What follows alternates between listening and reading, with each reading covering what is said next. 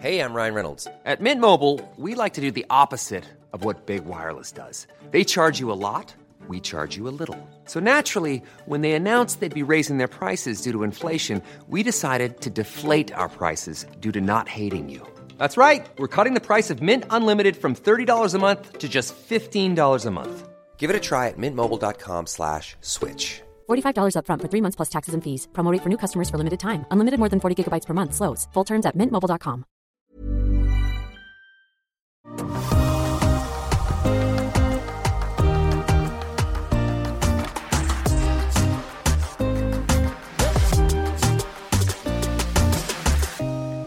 Diana, det är helg och jag tänker att jag vill att vi ska inspirera alla lyssnare till att göra sin egen pesto. Jenny, alla måste göra sin egen pesto. Och har man inte gjort sin egen pesto så kommer nu finns det inga ursäkter. För idag så ska vi få er alla till att göra egen pesto.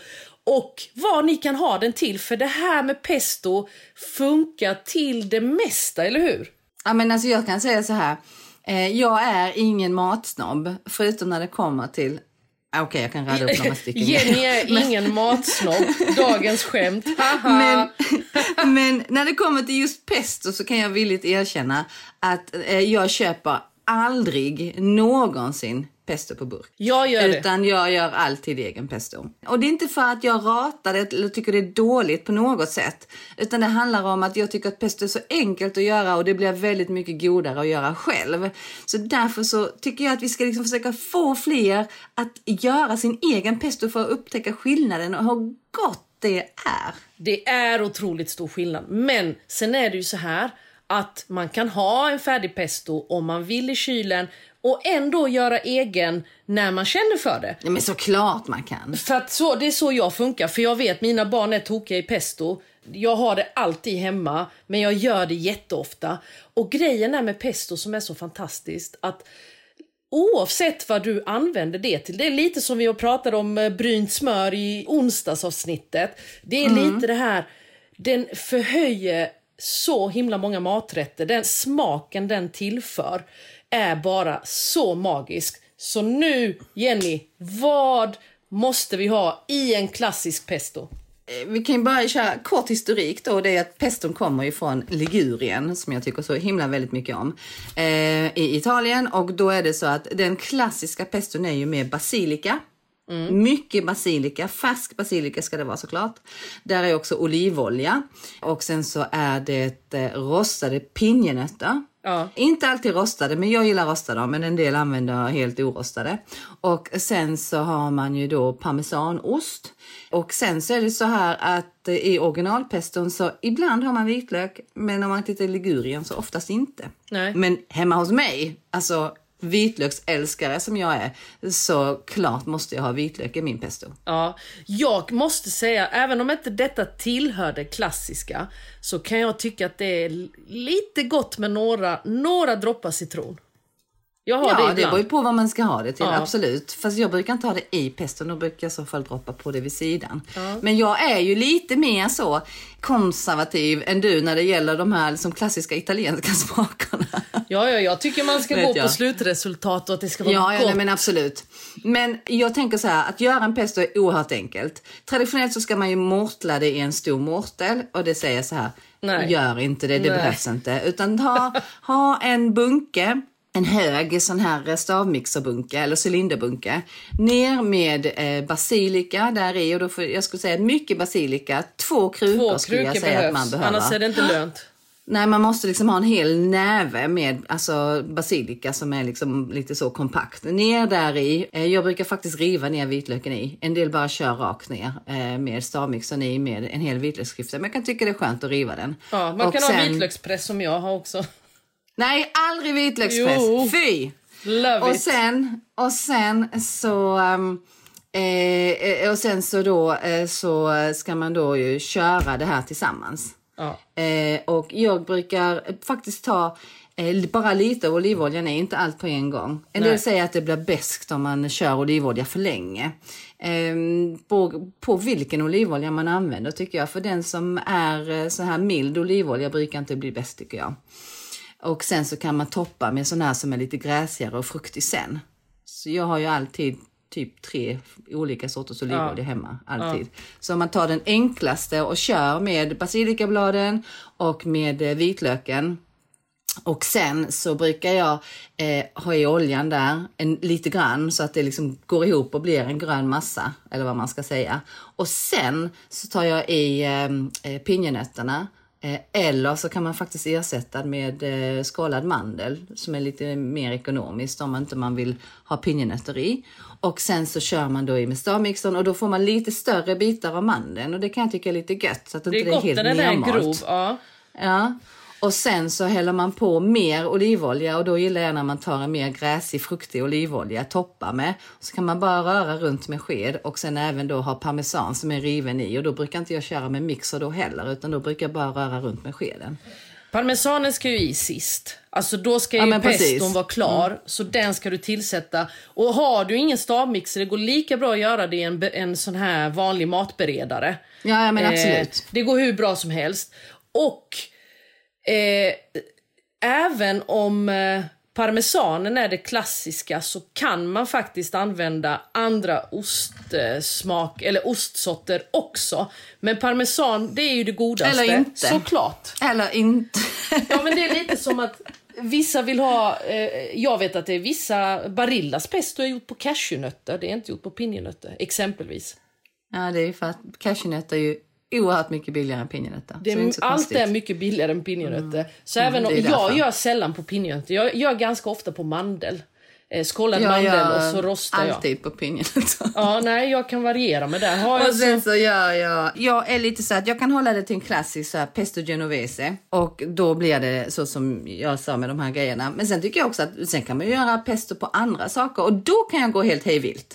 Så står det skillnaden för mig. Ja. Nej men då kan jag göra pesto på ramslök eller på rucola och då kanske jag inte har parmesan. Då kanske jag river i västerbotten eller om man råkar ha någon annan väldigt smakrik ost.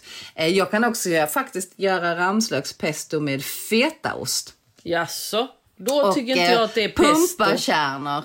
Ja, det är ingen pesto det där, Jenny. Det blir fetaostkräm med ramslök. Nej. Det ska inte vara så mycket fetaost. Utan fetaosten ska liksom bara smaka lite. Testa det någon gång. Nu är ramslökssäsongen slut så att du får vänta till nästa år. Nu får vi se fram emot kirskålen när den kommer. För den är gratis. Men den finns ju redan. Jo, ja precis. Den finns redan. Den är gratis och den kan du plocka. Och det blir en lite gräsigare smak på pesto.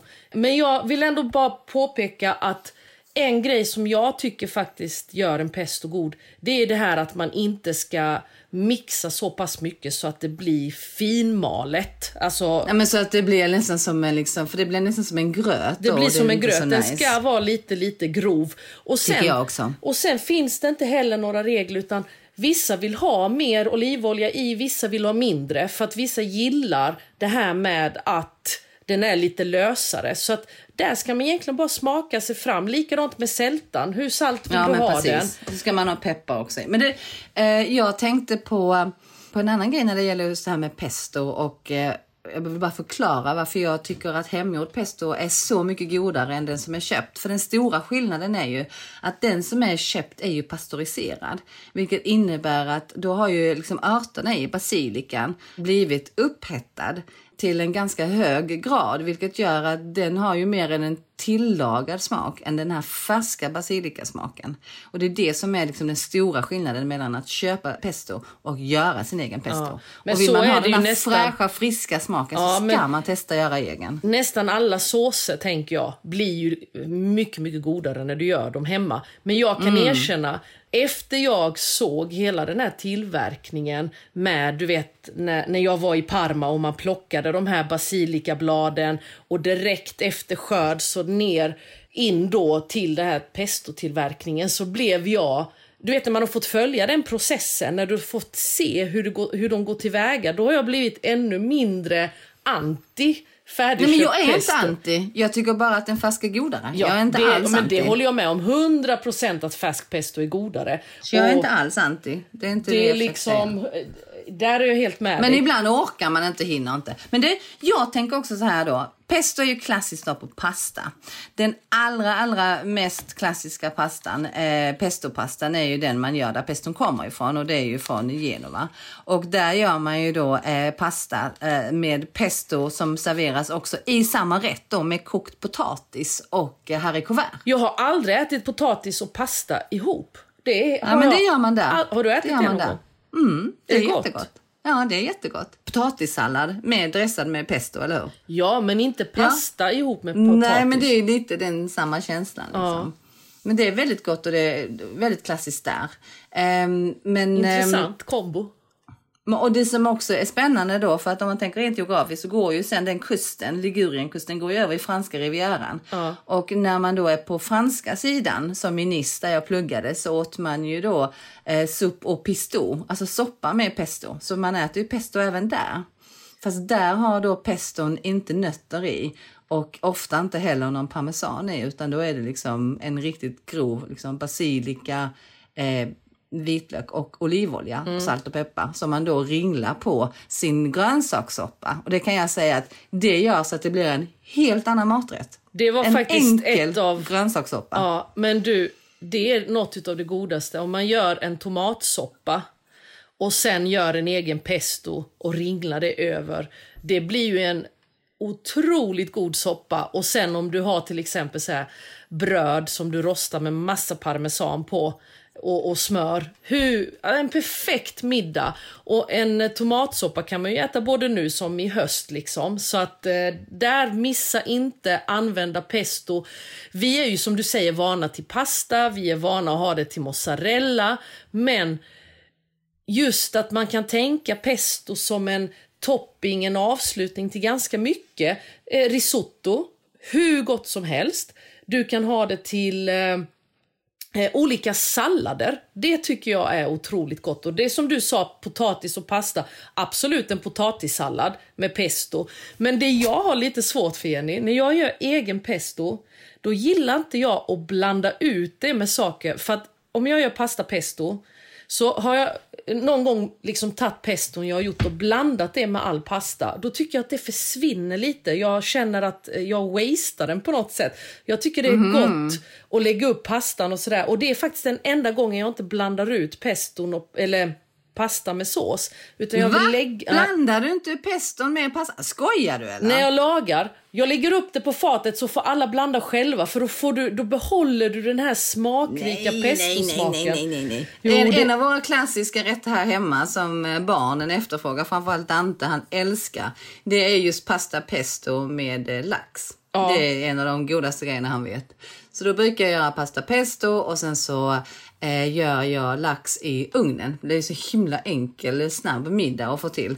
Och då har jag på bara olivolja, citron, salt och peppar och citronzest på laxen i ugnen. Och sen så äter man då pasta peston med en sallad till. Ja. Otroligt fräscht, enkelt och gott. Men det var det jag tänkte också på det här med pesto när vi pratade att det funkar till både liksom, ungefär som vi har chimichurri till kött och fisk, att pesto är hur gott som helst till både kött och fisk. Och likadant till att man också kan toppa med pesto och fetaost på laxen. För laxen är ju oftast klar efter bara 20 minuter. Så att det är väldigt gott att lägga på pesto på lax. Så att har man pesto så är det ju verkligen alltså ett stort användningsområde. Så därför är det värt att göra det själv. På vit pizza. Ja. Man gör en pizza som man gräddar i ugnen och har lite crème fraîche i botten, river på sin favoritost in i grillen eller ugnen. Och sen så klickar man på pesto och eventuellt så kan man ju ha kanske lite sparris på, riva på lite citronzest och droppa på lite citron också. Det är en riktigt grym pizza. Den köper jag rakt av, herregud. Alltså, men jag är så glad att jag har egen pesto i kylen just nu. Och jag känner jag måste göra men Dante har faktiskt frågat mig, det var en av de sakerna han frågade när vi kom hem från semester. Mamma, kan vi inte äta pasta pesto med lax snart? Jag bara, men alltså du har ätit pasta pesto, jag vet inte hur många gånger på semestern. Men sen så får man inte heller glömma, pesto kan man ju också göra med soltorkade tomater. Och det tycker jag är jättegott, kombo tillsammans med kött gott. Jag fick det första gången när jag var ung. Då var det min före detta svärmor som brukar göra lamm. Hon brukade göra lammytterfilé som hon då stekte, och så gjorde hon en potatisgratäng med zucchini och aubergine i potatisgratängen, fast utan grädde, utan det var bara olivolja på. Ja. Och så serverade hon det med en pesto som hon hade finhackade, soltorkade tomater i. Och det kan jag fortfarande minnas, alltså nu 20 år senare, att det var så sjukt gott tillsammans. Ja, det låter gott. Så det vi vill egentligen säga till alla er lyssnare är att om ni inte har gjort en egen pesto, testa att göra den själva. Och om ni har gjort en egen pesto innan, så vill vi påminna om hur sjukt gott det är på nästan allting. Och speciellt nu i sommar när man vill äta fräsch och härlig mat.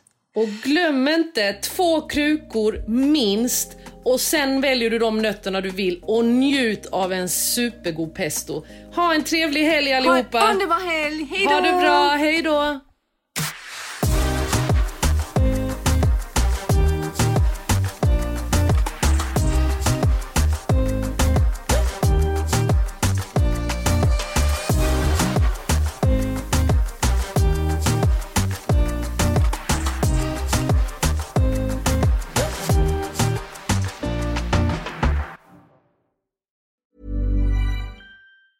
Ever catch yourself eating the same flavorless dinner 3 days in a row?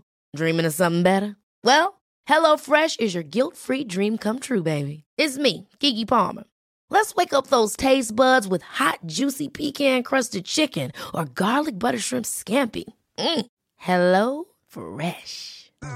Stop dreaming of all the delicious possibilities and dig in at HelloFresh.com. Let's get this dinner party started. Imagine the softest sheets you've ever felt. Now imagine them getting even softer over time. That's what you'll feel with Boll & Branch's organic cotton sheets. In a recent customer survey, 96% replied that Boll & Branch sheets get softer with every wash. Start getting your best night's sleep in these sheets that get softer and softer for years to come. Try their sheets with a 30-night guarantee. Plus, get 15% off your first order at bollandbranch.com. Code BUTTERY. Exclusions apply. See site for details.